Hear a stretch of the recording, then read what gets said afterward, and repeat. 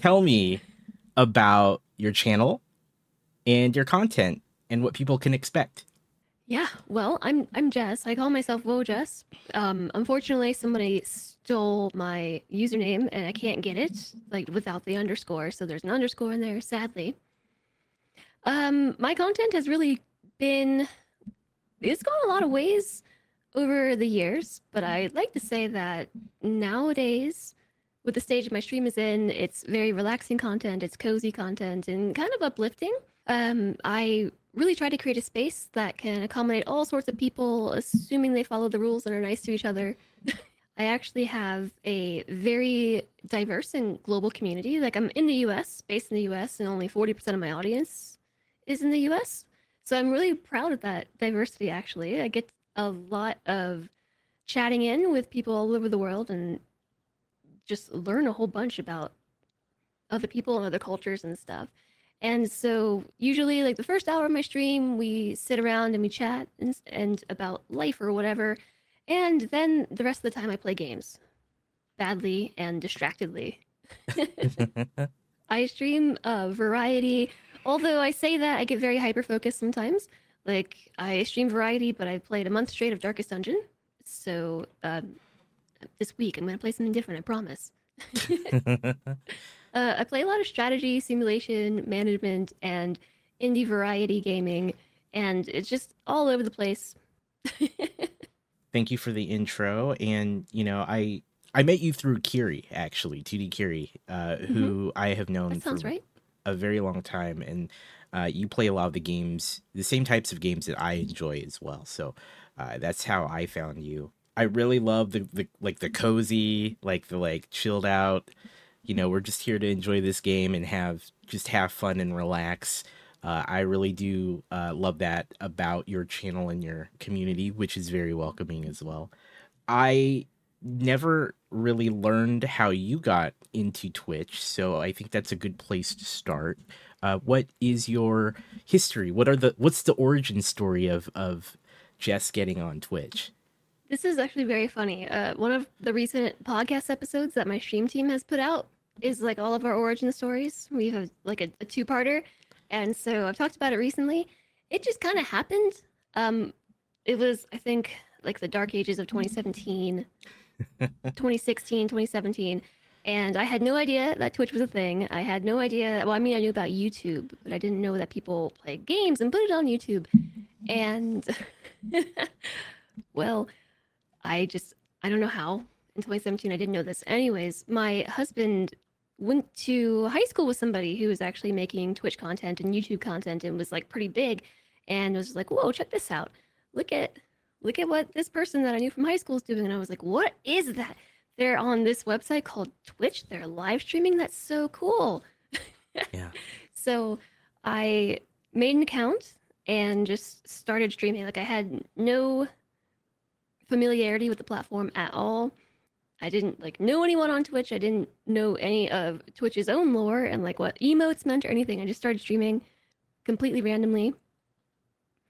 And it was mostly a hobby. It definitely was a hobby for a few years. And at some point, it just became a full time thing. And that's so amazing. I've kind of evolved. I've had multiple forms Yeah. throughout my Twitch life. What were those early days like when you were first getting into it and learning kind of what Twitch was even all about? I streamed to like one or two people. Mm.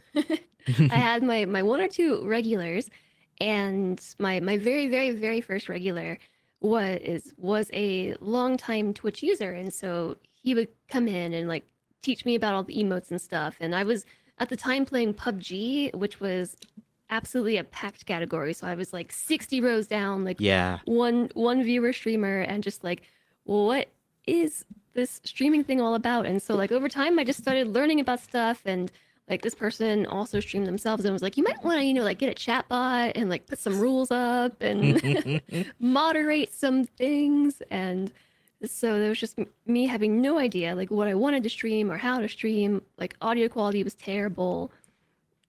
The good old days. yeah.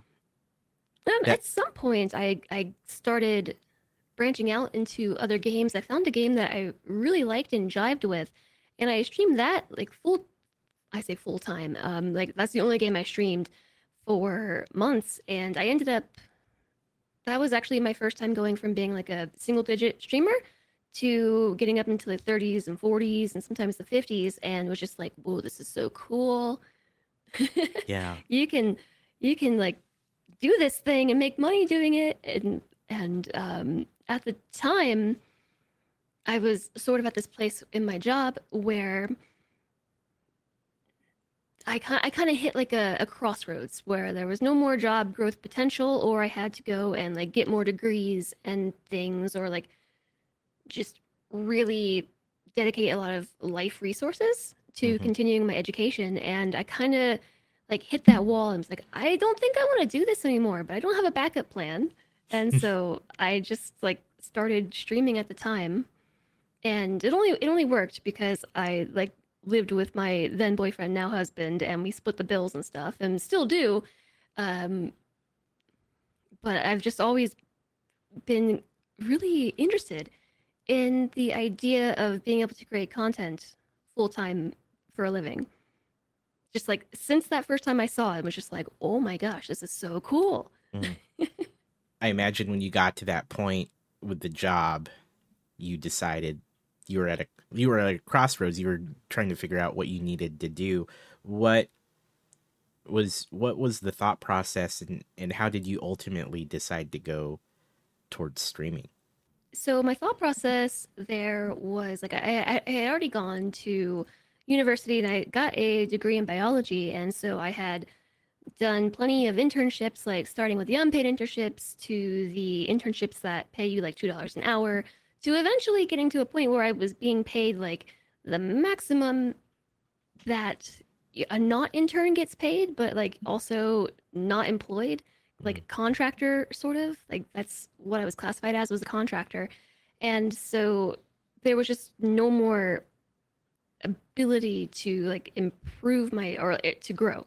There was no job opportunity beyond what I was doing unless I wanted to change labs, unless I wanted to go and get a master's degree or a PhD. And like that's a big time sink, a really big commitment. And so I spent maybe like 2 years. I want to say it was maybe like 2 years streaming at night, working during the day, and just like really being stuck with Mm. like I don't want to go to grad school, but I do, but I don't. Like I applied, I interviewed and stuff, and did all the things like the testing to go to grad school. And then at some point, it was just like, no, I'm not doing it. I don't have the passion for it. And you know what I do have the passion for is streaming. And so just like it was my quarter life crisis. That And must I very responsibly and impulsively made this decision. yeah. That must have been still tough though, right? Knowing that you kind of had to make this leap from what you would probably expect to at least be somewhat more predictable. Maybe even, I don't know if secure is the word, but like from something you're far more familiar with, and then jumping to something that, yes, you've been doing it for a while, but it's like what what can happen, right? Yeah, well, I mean, you say that, but even my job wasn't that secure because I Mm, was I was just basically strung along financially by the availability of contracts. And so if there was no contract, I had no job. I see. Or I could, volunteer to work Mm, on the job. Otherwise, I just got paid like a stipend out of the grant and the contract. And so it was like maybe I'll have a job in 6 months, maybe I won't. oh yeah, wow. That probably made And that so decision easier then. yeah, Yeah, yeah. I mean, ultimately, like it didn't pay that much anyways. yeah. So it was a bit precarious though because I wasn't like partnered or anything at the time. Like maybe I think when I decided to quit my job, I was maybe like 30, 40 viewer average, but I took a month off to be able to like wrap up all my work and everything and came back to it Mm, and completely changed my time slot as well. I went from being like an evening streamer, like East Coast, like 10 p.m. to like 3 in the morning streamer, to suddenly streaming at like 10 in the morning East Coast time. And also having taken a month off, I went from like 30, 40, 50 viewers to suddenly like 10. And it yeah. was just like, maybe that wasn't the best decision. I didn't. I didn't really know at the time. Like I said, it was very well thought out. It was a very well thought out business plan. And so that was actually my first time transitioning into strategy gaming because I just like this RimWorld game looks cool. Like Salentre, my husband, kept saying, "You're gonna like RimWorld. You should try RimWorld." And that's actually how I ended up meeting Kiri. Mm, And well, I met FG. No, I met Kiri, and I met FG through Kiri. mm. Yeah, Kiri rated me like way back. I think it was 2019, and she had like 20, 30 viewers, and I was just like, "Who's this?" Yeah. So we've known each other for a long time, and just have kind of built up around strategy gaming since. It's actually something I really love, but I don't have the like mental bandwidth to do it myself. Like I really like streaming strategy games with a chat room to talk about things. Otherwise, I think my ADHD just gets right in the way if I Mm. try to do it myself. And so like I've since built back up. I took some more time off and built back up again. Like so I've had multiple like starts and stops and starts and stops. Mm-hmm. I think a lot of streamers do this and it is very jarring like momentum wise, but ultimately I think I've kind of made my way somewhere. Yeah. Maybe some days. I would say so. I definitely when I discovered you, I think you were well into your strategy, turn based gaming. So that It's been at a the while. yeah at the time, because I think one of the first things I found you playing was RimWorld, and so which is one of my favorite games of all time, and so which is like you said, Kiri, you met her through that game, and I think I think that's probably how I met Kiri too, as well as FG. So um, all this same interest there. Yeah, actually, and that was where I first met Sui. If you know Sui, she's Mm-hmm. also on House Game Frequency, because like she invited. Well, it was sort of. She invited me to join the very first season of the Hot Potato, the Rimbled Hot Potato, and it Mm-hmm. was just like a four streamer thing. It was very small, and like many seasons happened, and like through those seasons is how I met, like Blind, and I think that's actually how I met FG was through the Rimbled Hot Potato, and like all the people that I interact with like very closely now, or like through the Rimbled Hot Potato, Yeah. and like now the stream team runs that as the charity event yearly, and it's just this big thing. It's kind of crazy. Yeah. I'm very familiar with the hot potato, but for those that don't know, I think you could probably explain it more succinctly than I could. What exactly is it, and how does it work? So the Rimworld Hot Potato initially was this idea that Sui had, where we would play Rimworld, which is a colony builder basically, single player, but we would take turns playing, save it, and somebody else would take turns playing it, and we would do this for like a few weeks. And it was the Yeah. Hot Potato. It was a season long. We'd each play for 5, 6 times, and then that would be it. And many seasons passed. I think it got to like season 7 or season 8, and we just realized. Well, I wasn't part of the decision, but I know what went behind it. We realized that it was just a lot of work, and in TwitchCon 2019, like we had a big RimWorld community gathering, and that was where, like Subi said, she wanted to try to do a charity event, and it went really well. Like that I think we raised somewhere in the ballpark of like $20,000 to $30,000, Wow. which is very respectable for like a small event. Absolutely. And then that's just kind of where the focus stayed. And so for 2020, 21, and 2022, we've thrown these events, but this time these last times they've had bunches of streamers, like 20, 30 streamers. It's been a like weekend event, and we're somewhere up in the range of like I want to say $350,000 having been raised for Doctors Without Borders over the years. Wow. And so, like, it's kind of crazy. We're getting near that like 500,000 mark, and it's just what? Yeah. I remember when this was just like us four poking around with. Yeah. That's incredible growth over the last several years, and that's pretty amazing. And every year it seems to get a little bigger, from what I've Yeah. observed.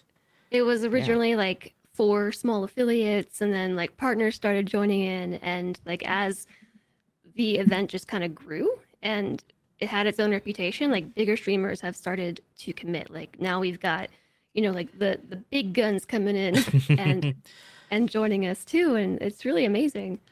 Yeah. I don't remember what this had to do with anything, but No, we were talking about kind of how uh kind of the growth of, well, how I discovered you through some right, of our mutual right. friends, and then how because you all do the hot potato event together, and so that's, we were drawing that connection of, not only do we have all the same mutual friends, but all those mutual friends plus you do the hot potato event. So, which I think is incredible, and I really I admire the work that goes into that. Oh, I know. I Yeah, definitely could not keep that organized.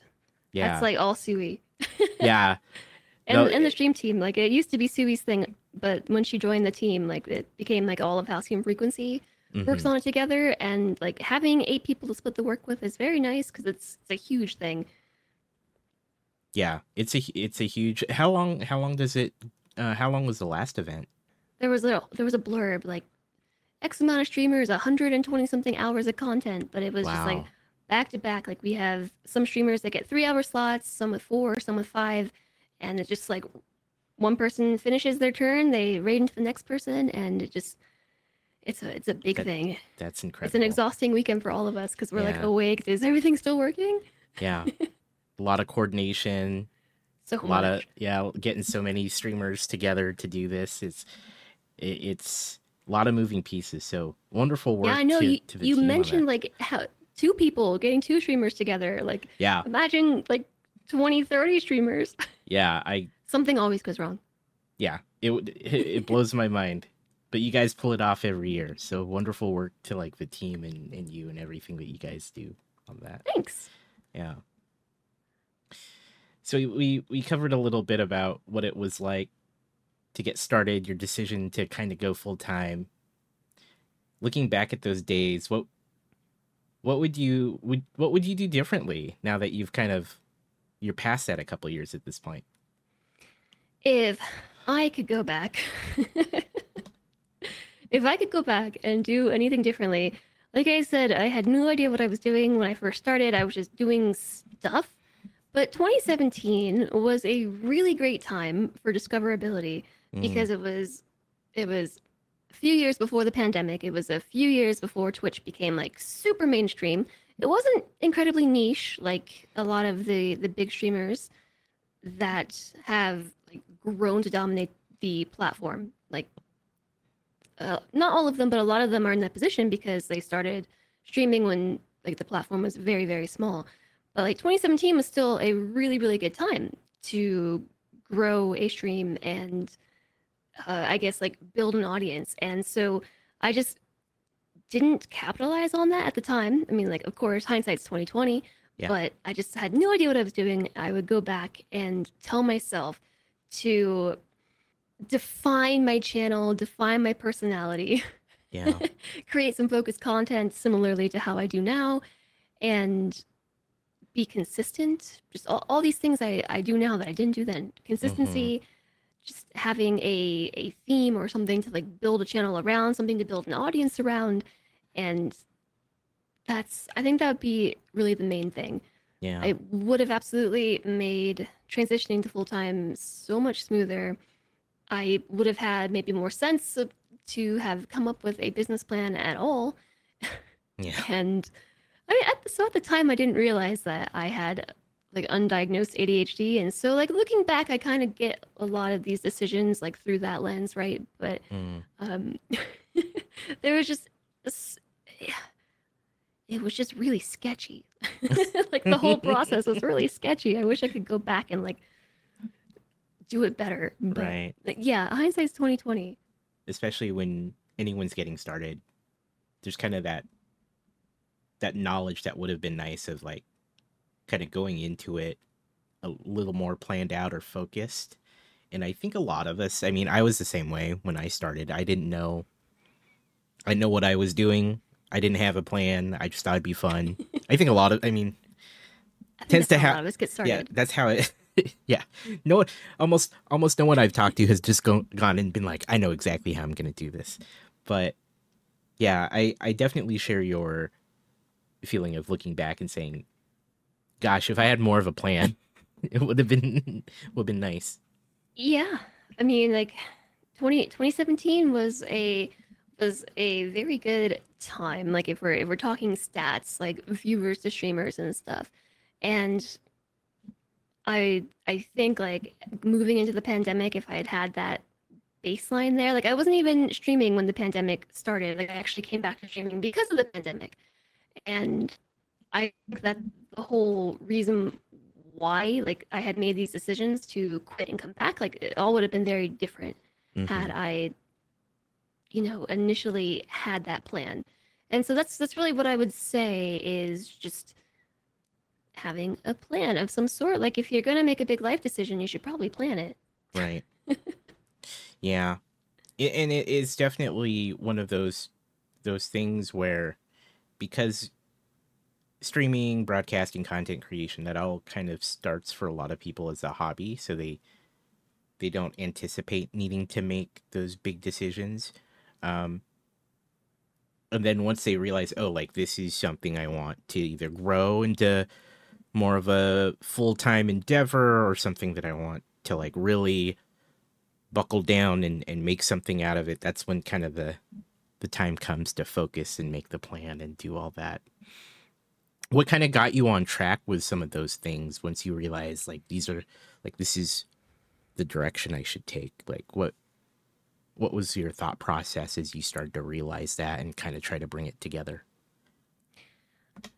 Um, that's a good question. So like I had my initial attempt at full-time streaming, which I don't think went badly, Mm-hmm. but it was somewhere around like when I first discovered RimWorld and strategy gaming that it kind of clicked with me that strategy gaming is really fun. It's fun to stream.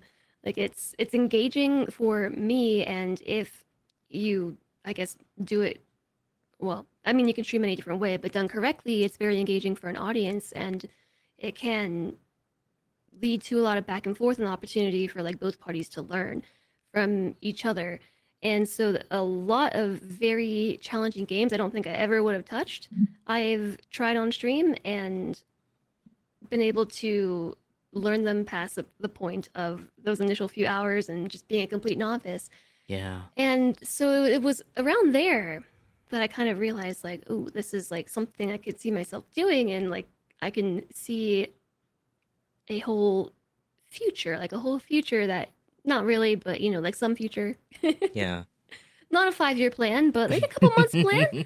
I can kind of I can make that happen. And so I've just kind of gone with it, and over the years I've kind of had a goal to come up with my own plan, like a 5-year plan, and like just become much more aware like through like my own personal growth, through therapy, and through just generally learning more about like business strategies Mm. and learning from other people as well, just like how to be your own boss and how to have your own business. And I still don't do it very well, but I at least like have that foundation. And so hopefully, it's something that I can keep going with over time.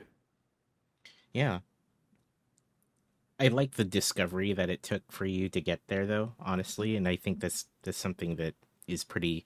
Um, it's always illuminating, right? When you're in it, you're doing it every day, and then you kind of make this almost self discovery where, like in your case, these strategy based games or these simulations, you're like, oh, I could really see myself doing this. At a similar almost epiphany myself when I first started.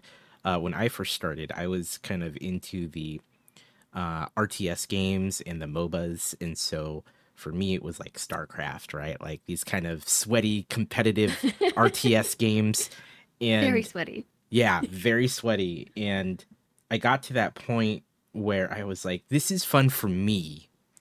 But then I started rewatching my like I pull up a VOD and rewatch a little bit of it and be like, this is like not compelling to watch. Cause and it's not anything about the game or me specifically. It was the combination of the two things that it made it harder for me to be engaging and interacting. And so I was like, I'm gonna just try other things. And I discovered Oxygen Not Included, which colony simulation got really into. That's how I met FG Squared, actually. Oh, yeah. Was and it was interesting because we were probably one of like maybe 10 or 12 people on at a time, like at any given time, streaming that game in that same time slot. And so we would raid each other a lot, and that's how I met her. But that I had the same epiphany where it was like, I could see myself playing like these types of games on stream. It felt more natural. It felt more engaging to be able to talk through things with the chat and run silly experiments in that game and do all kinds of weird stuff in it. But like you, I went from streaming like more competitive games, and I was actually a little more variety at that time. And then I pretty much went all in on that type of game for a while, which is how I met FG and how I met Kiri and all of them. So I think that's really exciting to see that, like, you kind of discovered something and then you found, oh, this is kind of the path for me. So that's really cool to see it. Yeah, it's been I sort of look back and don't know why I didn't realize it sooner, because like I have a degree in biology. I spent a lot of time working on all sorts of projects, but also working closely with mentors and also mentoring other students and like teaching and being teaching assistants. And I just like didn't make that connection that like I could stream these games and like still be able to have that sort of relationship. Yeah. Like with the chat. Not saying chat's my students or anything, but it's really nice just to be able to approach something and learn it like with the chat or alongside the chat, and then be able to turn back around and explain it and make it entertaining. Yeah. And make a game that people might be scared of fun. And yeah. So I don't know why that didn't come to me sooner. Right. It In kinda hindsight. happened. Yeah, in hindsight, it's a lot clearer now. Yeah, I love those types of games too, because partially to teach other people, because when you spend enough time in a game, you make a lot of things look easy, and then you can show people how to do the same. And yeah, I think that's a wonderful like way for you to have found your path doing that. I think so. Yeah. You did mention you were undiagnosed with ADHD at the time, at least early on. And then Yep. As you're going through your creator journey, so you were undiagnosed at the time. Yep. Now looking back at it, you kind of touched on this earlier, like some more things made sense looking back at it through that lens.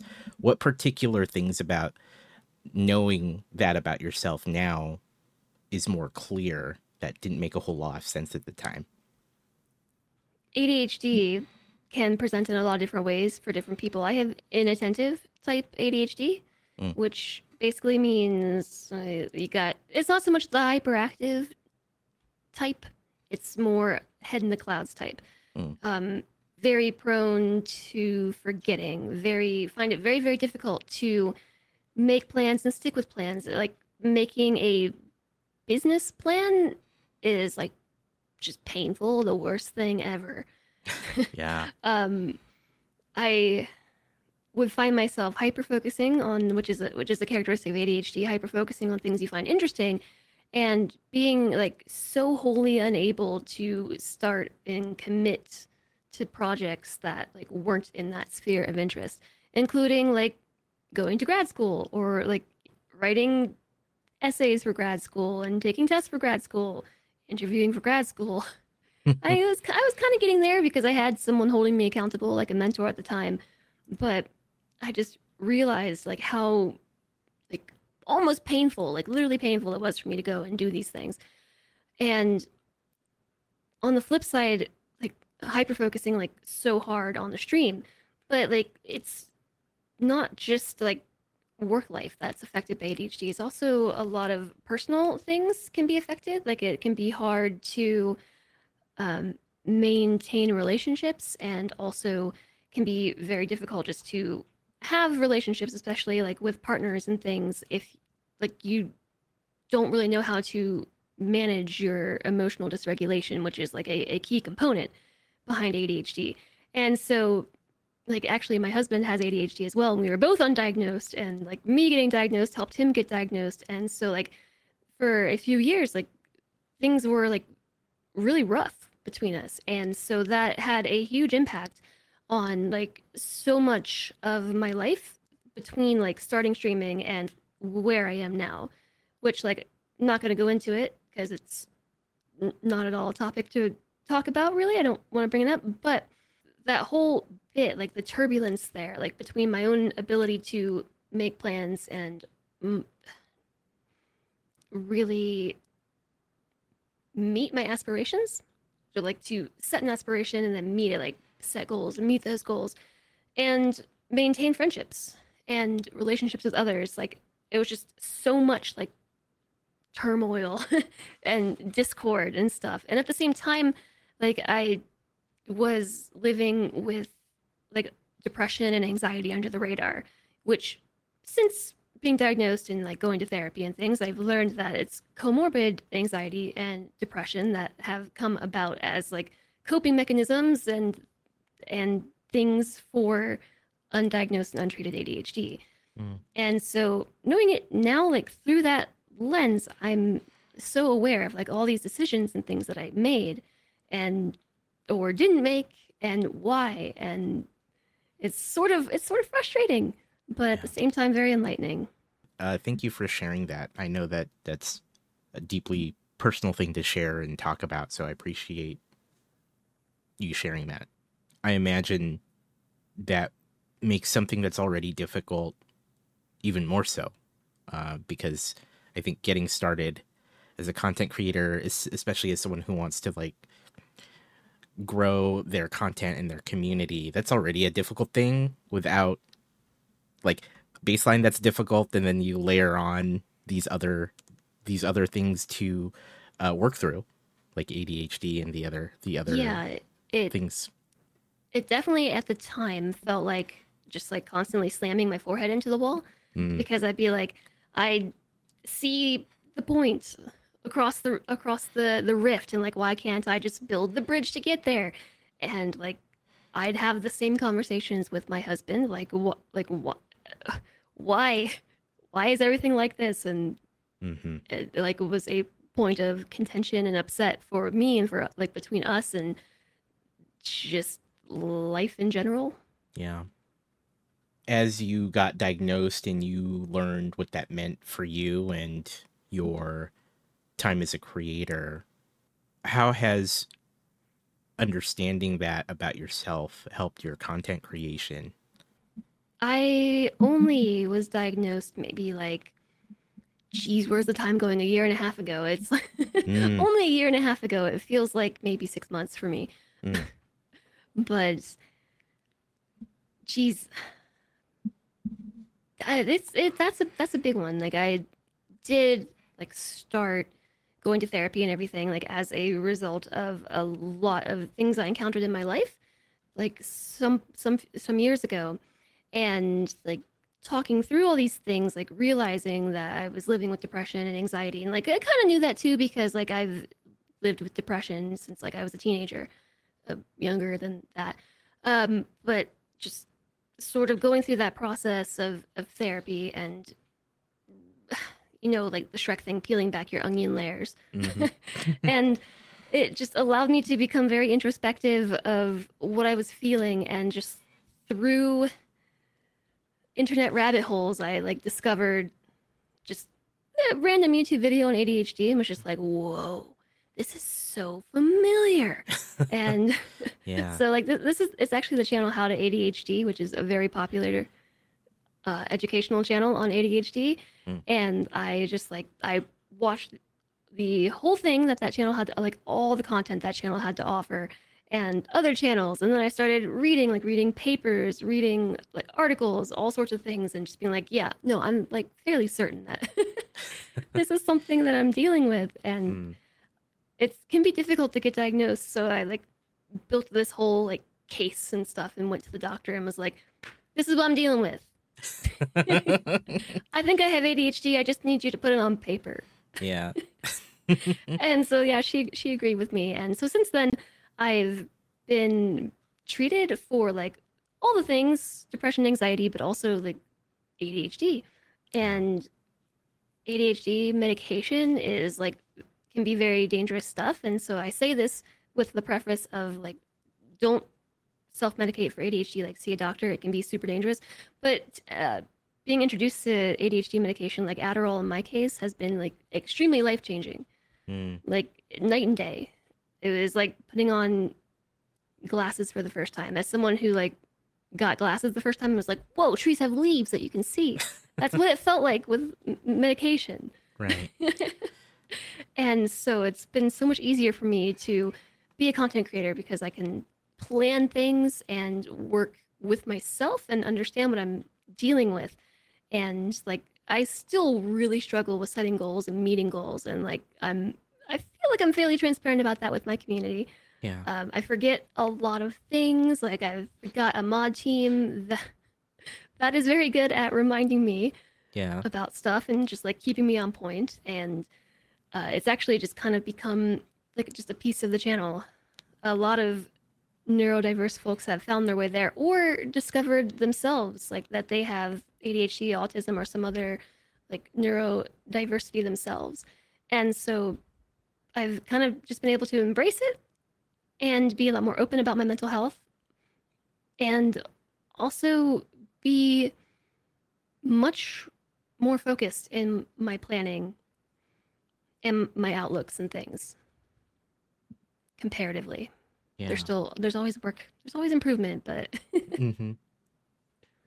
Well, thank you for sharing that. I think that's it's great that you can take, this thing that you have discovered is a part of you and really, like you said, embraced it, but also used that time and that discovery to also be able to talk about it with, with me here, but also more importantly, your community and your mods and everyone involved with your content. So I imagine it's had a wonderful impact on a lot of people who also are going through that or are discovering that they are neurodiverse in some way. So thank you for sharing that. I really do yeah, appreciate it. no, And I think it's great. I think it's great that you're willing to talk about it and share that. it can be difficult, but a really big for me anyways, like I really believe that being able to talk about this stuff is like really important for destigmatizing mental health in general, but also helping yourself to accept these things about you and like be more honest and confident in who you are, even though it's difficult. And I imagine it's difficult. I think it's great that people who are going through that too or learning about it or have known that they are dealing with something similar can look to you and say, yeah, I see someone else like me doing this great thing and also bringing awareness to it. So that's really awesome. Thank you. Awareness is really important. Yeah. Now that you've been doing this for a couple years, like you said 2019? 2020, I think, is this most recent life form, I guess. Yeah.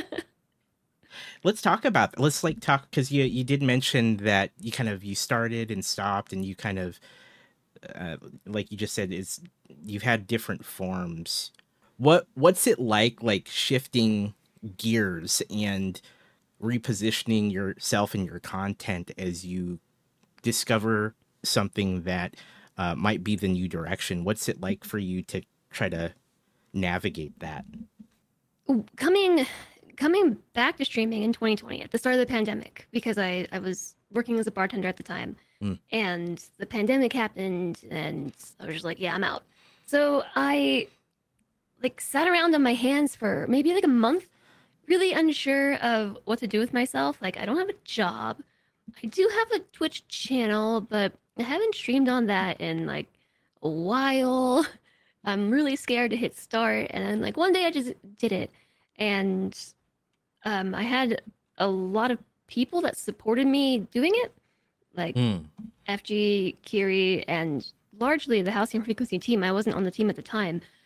That just like welcoming me back with open arms and just really helping me get my footing again. Mm. And so instead of streaming to a fractured audience, like actually having like a step up to be able to grow and everything. And so going through that and trying to figure out what it was I wanted to do was definitely challenging, but like I didn't really change that much from like when I quit and came back. I was still playing the same things like RimWorld. I just like picked back up where I was with RimWorld, and Mm.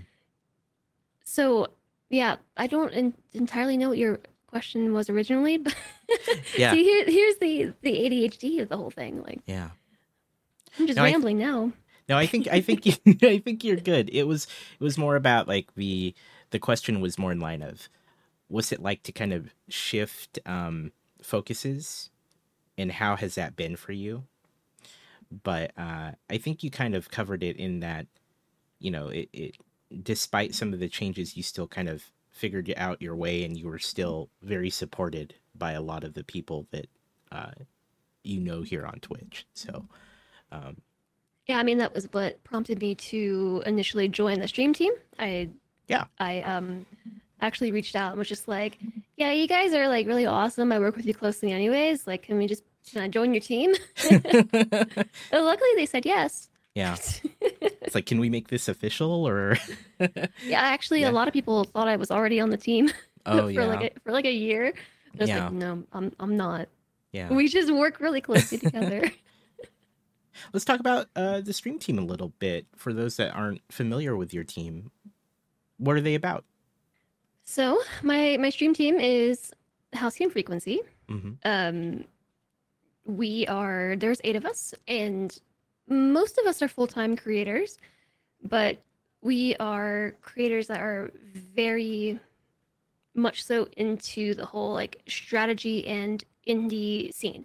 Mm. And so everybody on the team kind of approaches us a little bit differently. It's not like a requirement to be on the team, it's just like how we've all met and things through the years. But initially, it was kind of like we're a group of full-time streamers that really want to showcase these indie gems for you and things, and that's since changed. We've like the roster's changed a little bit and stuff. And so now we're a group. I said there's 8 of us, and we have a bunch of different things going on. So like we have the Rimworld Hot Potato, we've got the Dwarf Fortress Hot Potato that we've had somewhat recently.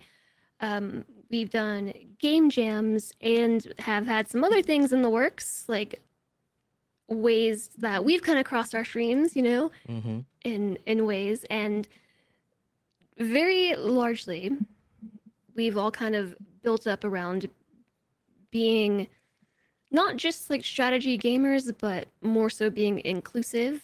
And I guess I'm hesitant to say positive because I think there's a distinction between positivity and toxic positivity, but positive Mm. and just generally creating a larger community. Like that's not just like my community or theirs, like shared community of people that can all enjoy and appreciate these sorts of games. And so Yeah. like we have a podcast as well. I don't think I mentioned that. And so like we have a lot of projects going on. Yeah. A lot of things we try to do to raise awareness in gaming. Like a number of us on the team have varying degrees of simulation sickness, which is like when your brain doesn't agree with your eyes and you get nauseous playing games, or other like nausea is just a symptom. Mm-hmm. I experience it to an extent, but not like some of the others on the team do. I know a lot of them, and there's some wonderful people on there. I'm most familiar with you, Kiri, and FG, to be honest. But That just a is because wonderful. we're the same person.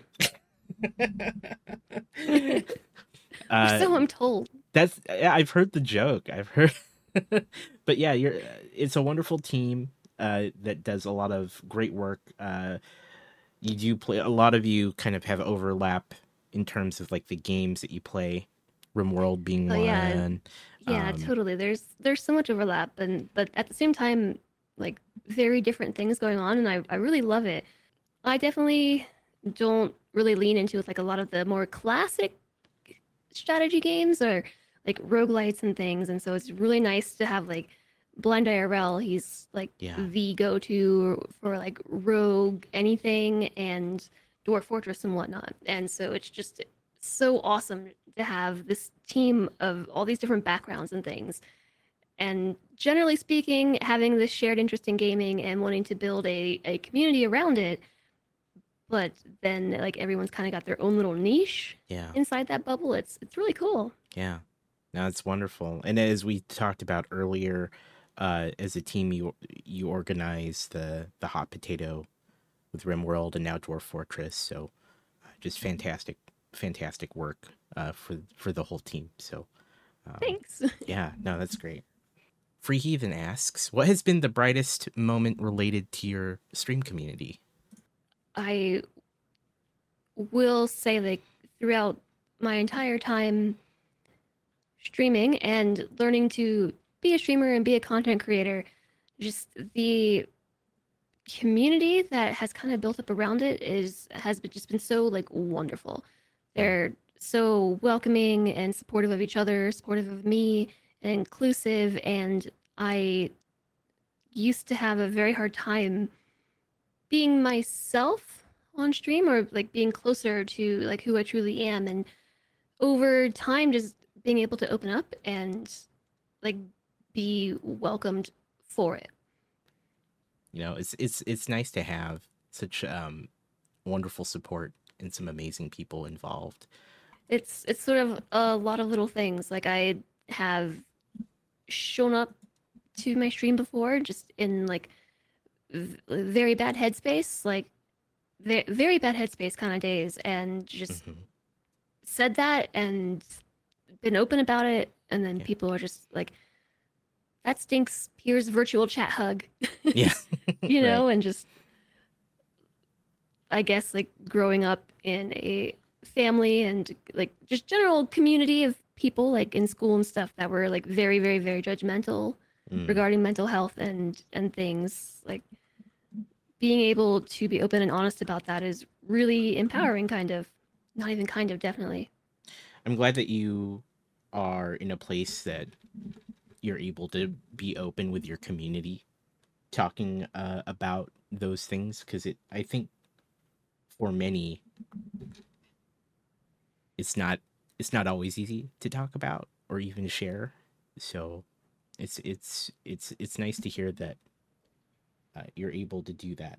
It certainly I have a similar feeling about my community, and that I wouldn't have it any other way. It's just nice to be able to be open and talk about those things. Yeah, I mean, Yeah. I know that not everyone doesn't have to present themselves and have that kind of channel, but I like to have a channel that where I'm as genuine as I can possibly be, and like it's not difficult. Yeah. It's not difficult with my community, and like I really truly appreciate them for it.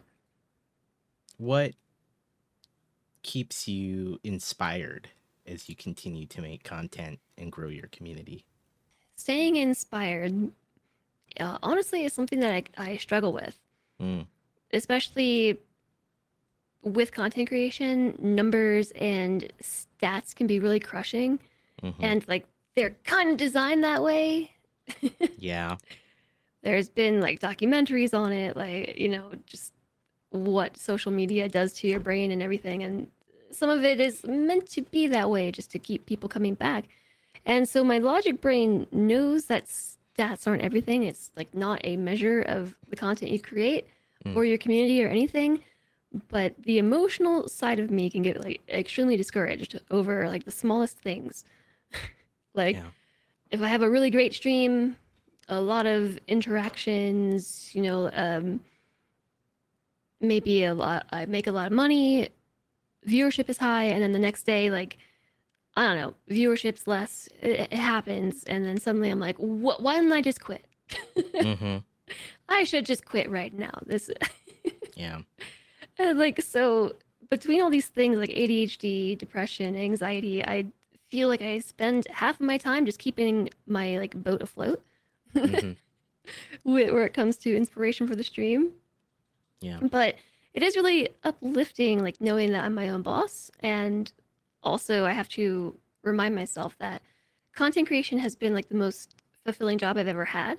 Like, I've had a lot of jobs, I've bounced around a lot in my life. And it's really just it's the best I've had. I can, like I said earlier, have an intersection of like my love for learning and teaching others, but also with creativity because like I have a very creative side. Like, Mm. I love to build things and make things, and like a lot of my colony builders and things usually turn into like fancy design projects and stuff. Like, just being able to have my own creative freedom, have my own schedule, and just be my own person is like that's very inspiring in itself. Mm-hmm. But that's always the dark side, right? Like, just walking the line between motivation and discouragement when it comes to this sort of thing. It's like such a great job to have, but at the same time, it's so terrible for some of these reasons. Yeah. I've felt the same way. I've definitely have equally felt amazing about it, as well as then also very not amazing about it. Very much like, why am I doing this? Why am I?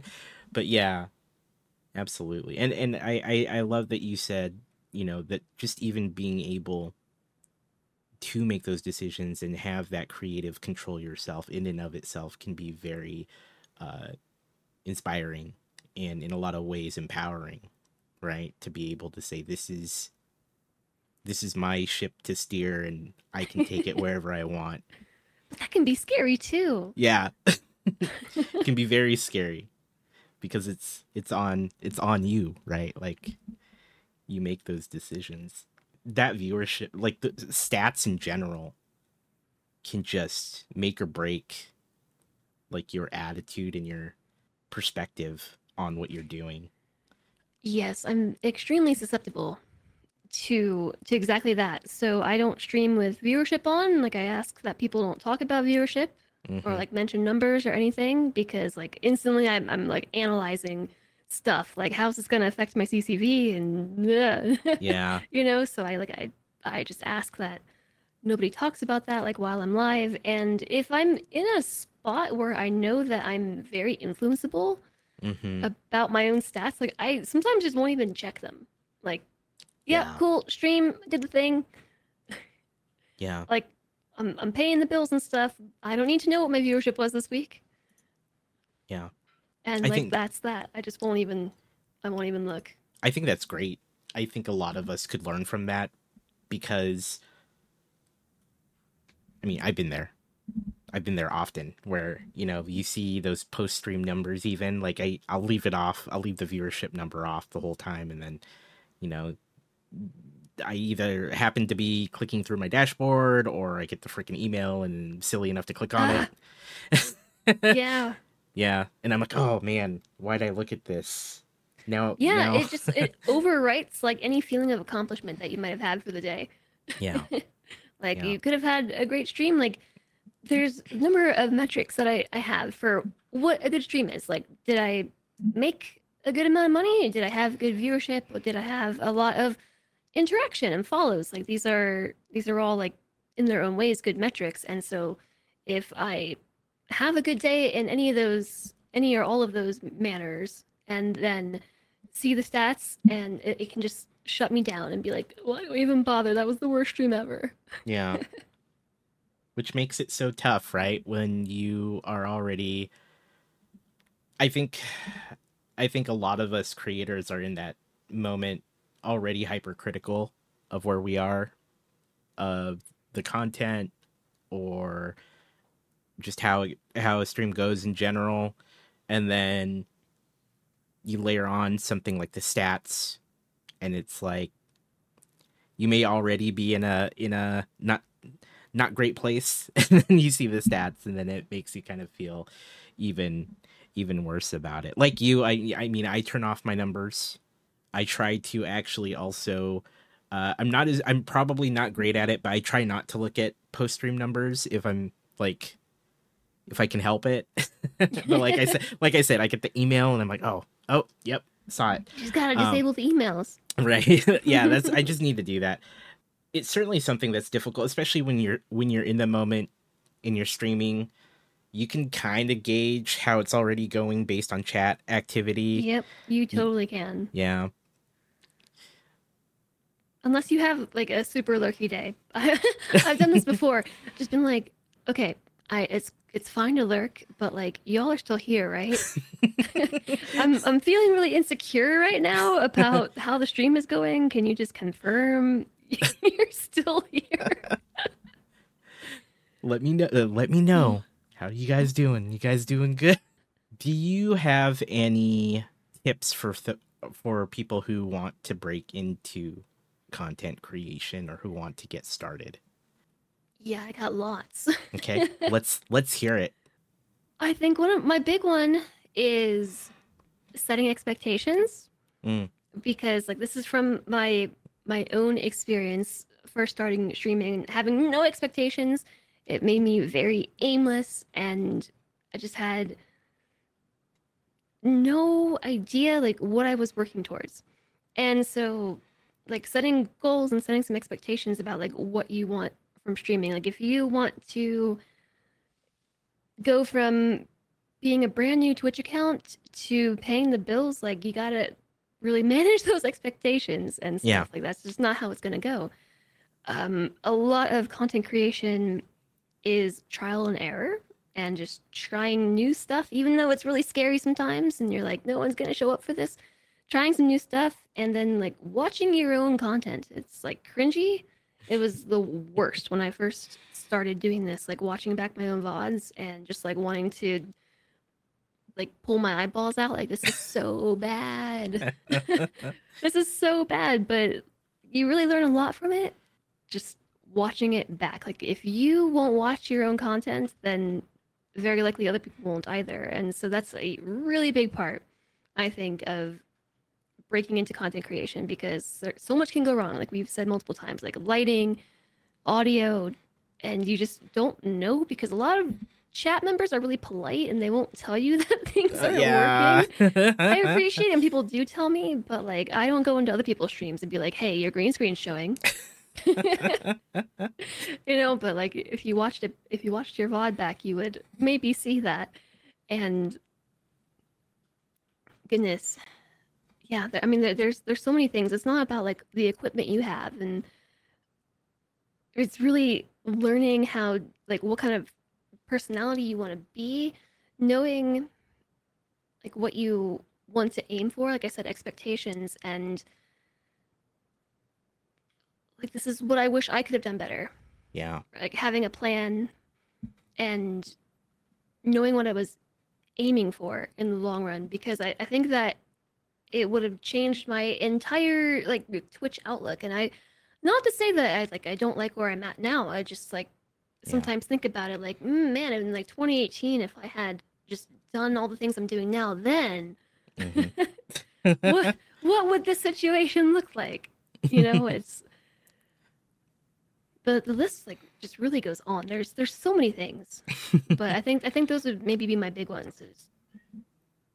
Excellent. You know, no, those are super helpful. Expectations are huge. What was one of the biggest lessons you've learned in content creation since you started?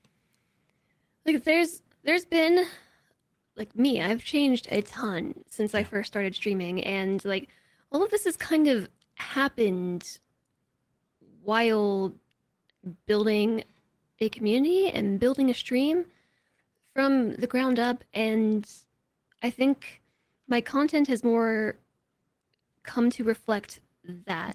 like the changes I've gone through personally and professionally. Yeah.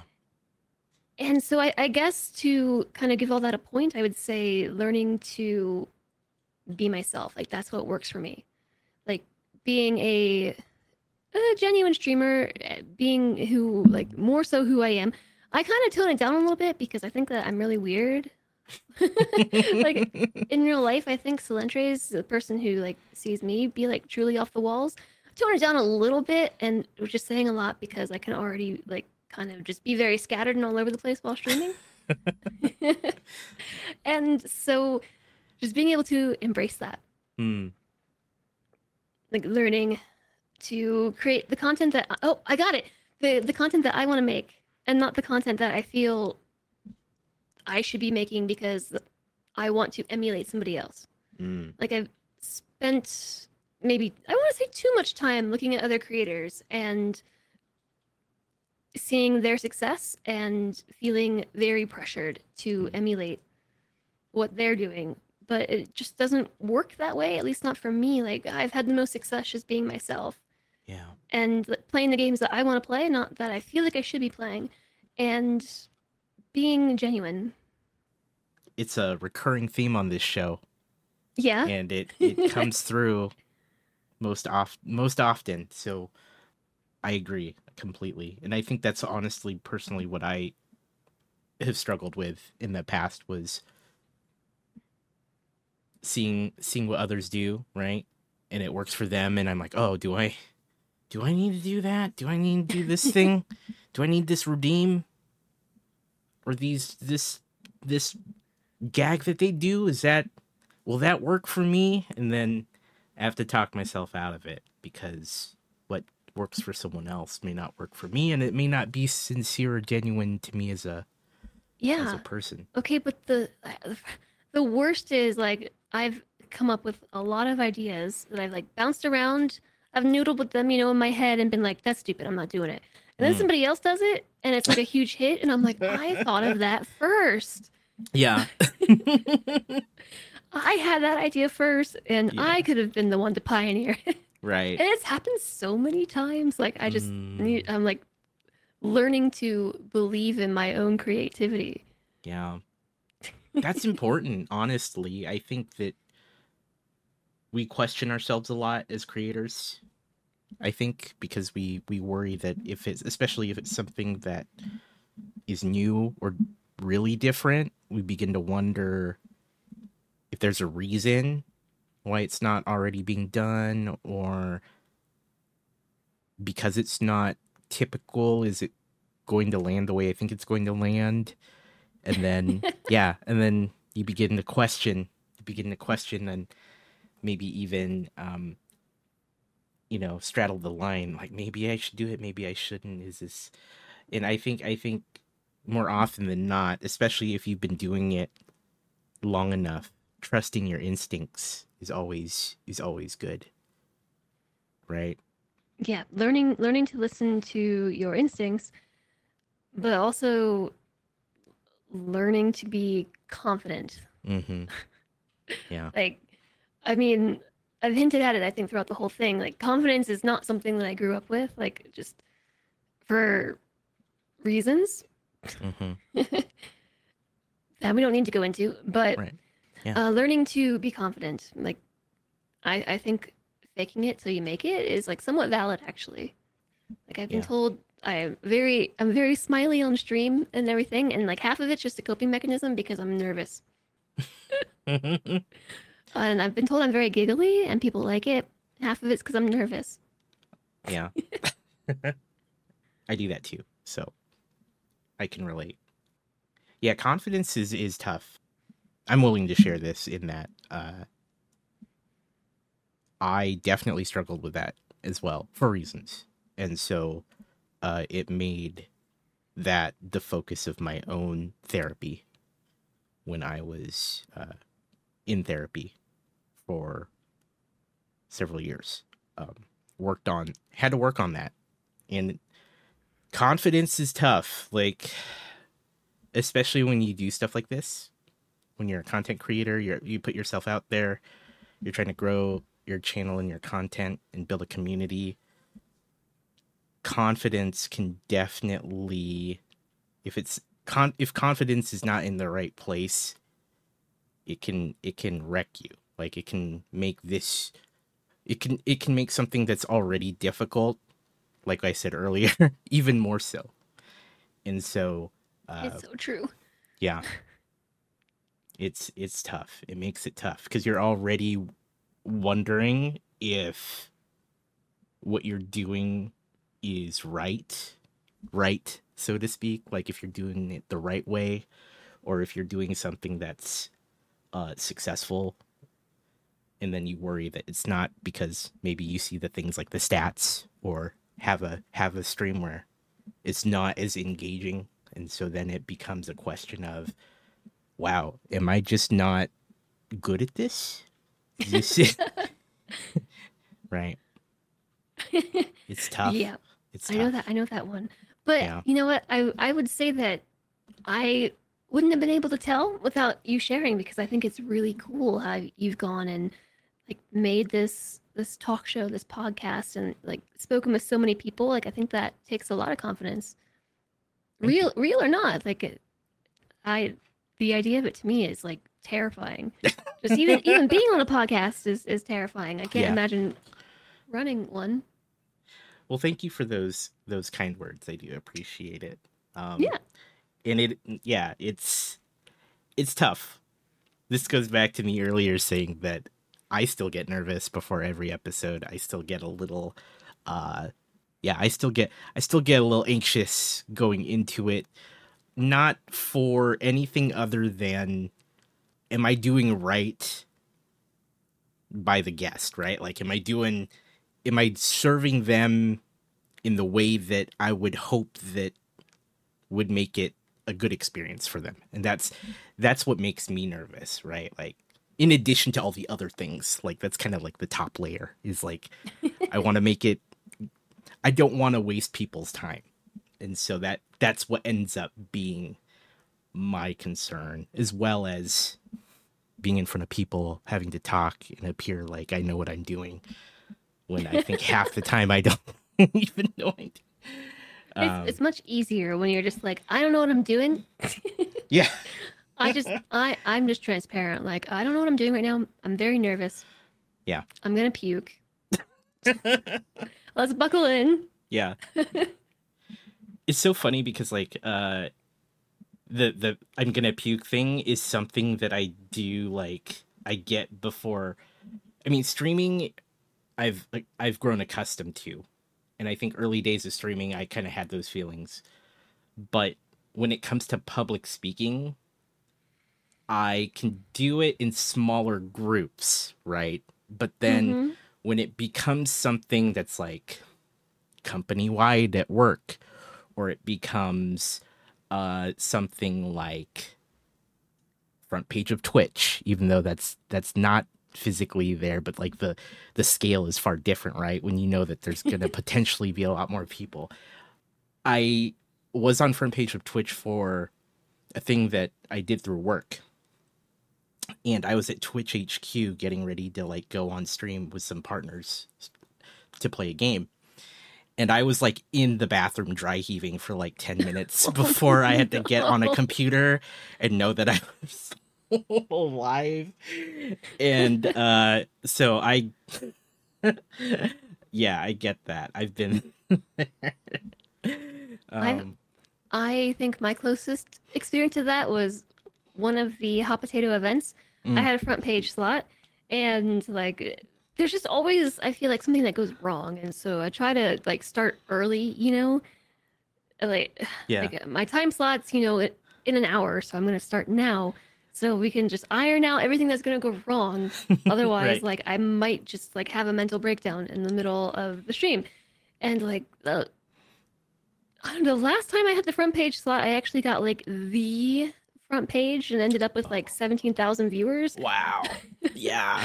I was just like, wow. I'm Yeah. really glad that we trialed this all out. Yeah.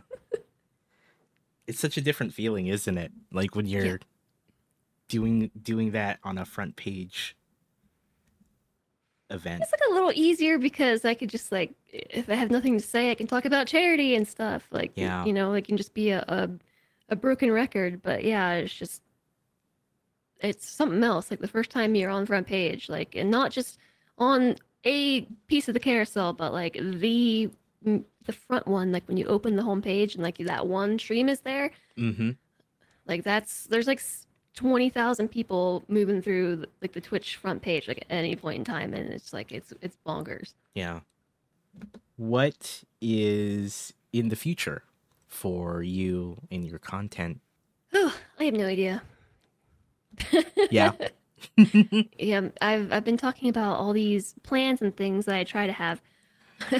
Right now, I'm kind of just playing catch up with the plans that I've already committed to, or the like the things I've committed myself to formally and informally, and it's just very difficult. Like time management, I think, is one of my worst skills, Mm.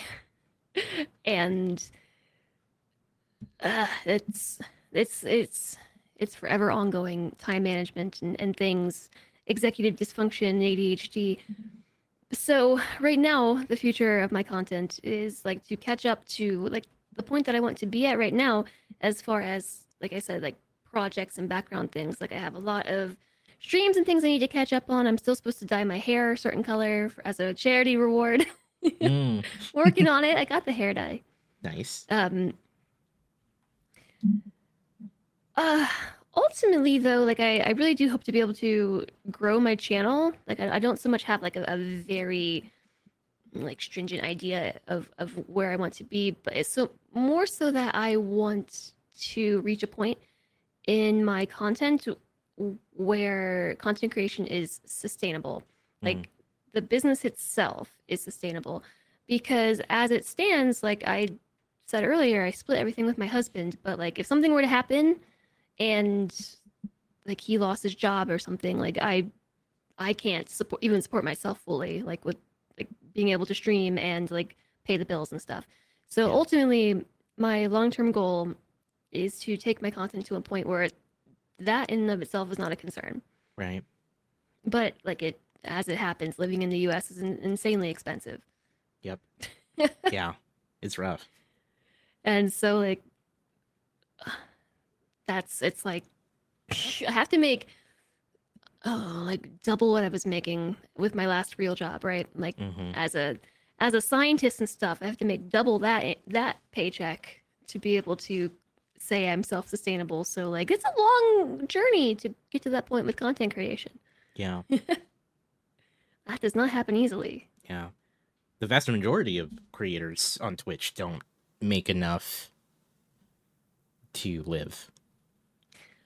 No. Yeah. It absolutely varies by region, Mm-hmm. but yeah, I mean, it's super crazy expensive where I live. Yeah. Well, I do wish you the best in getting to that goal.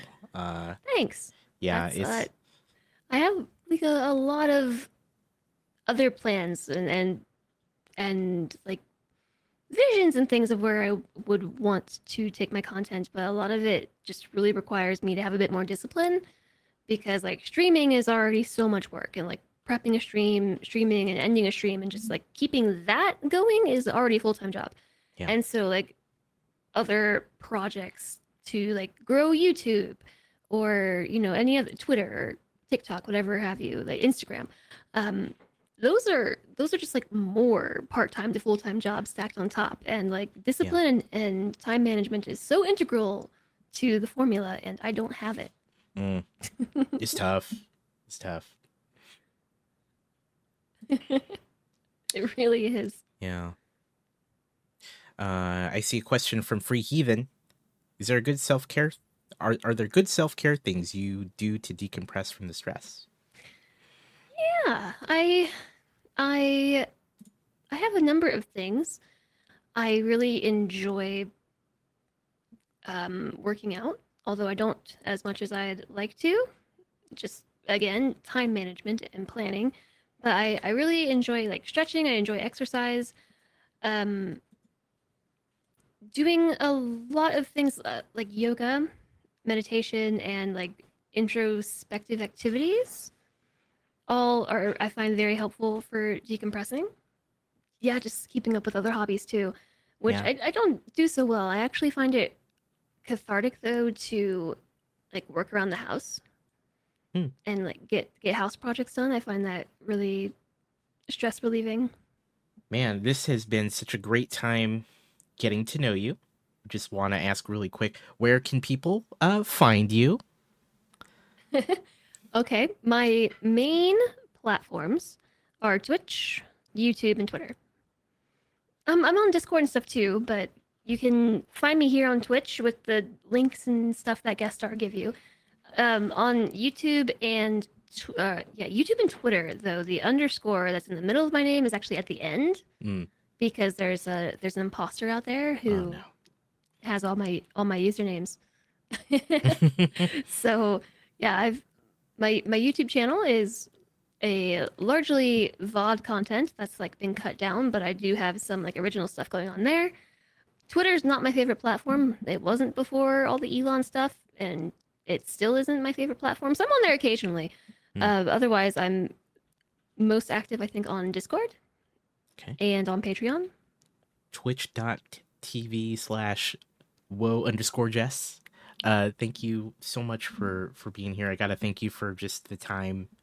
It's been wonderful getting to know you, your outlook on content creation, and just getting to hear your story. So I really do appreciate it.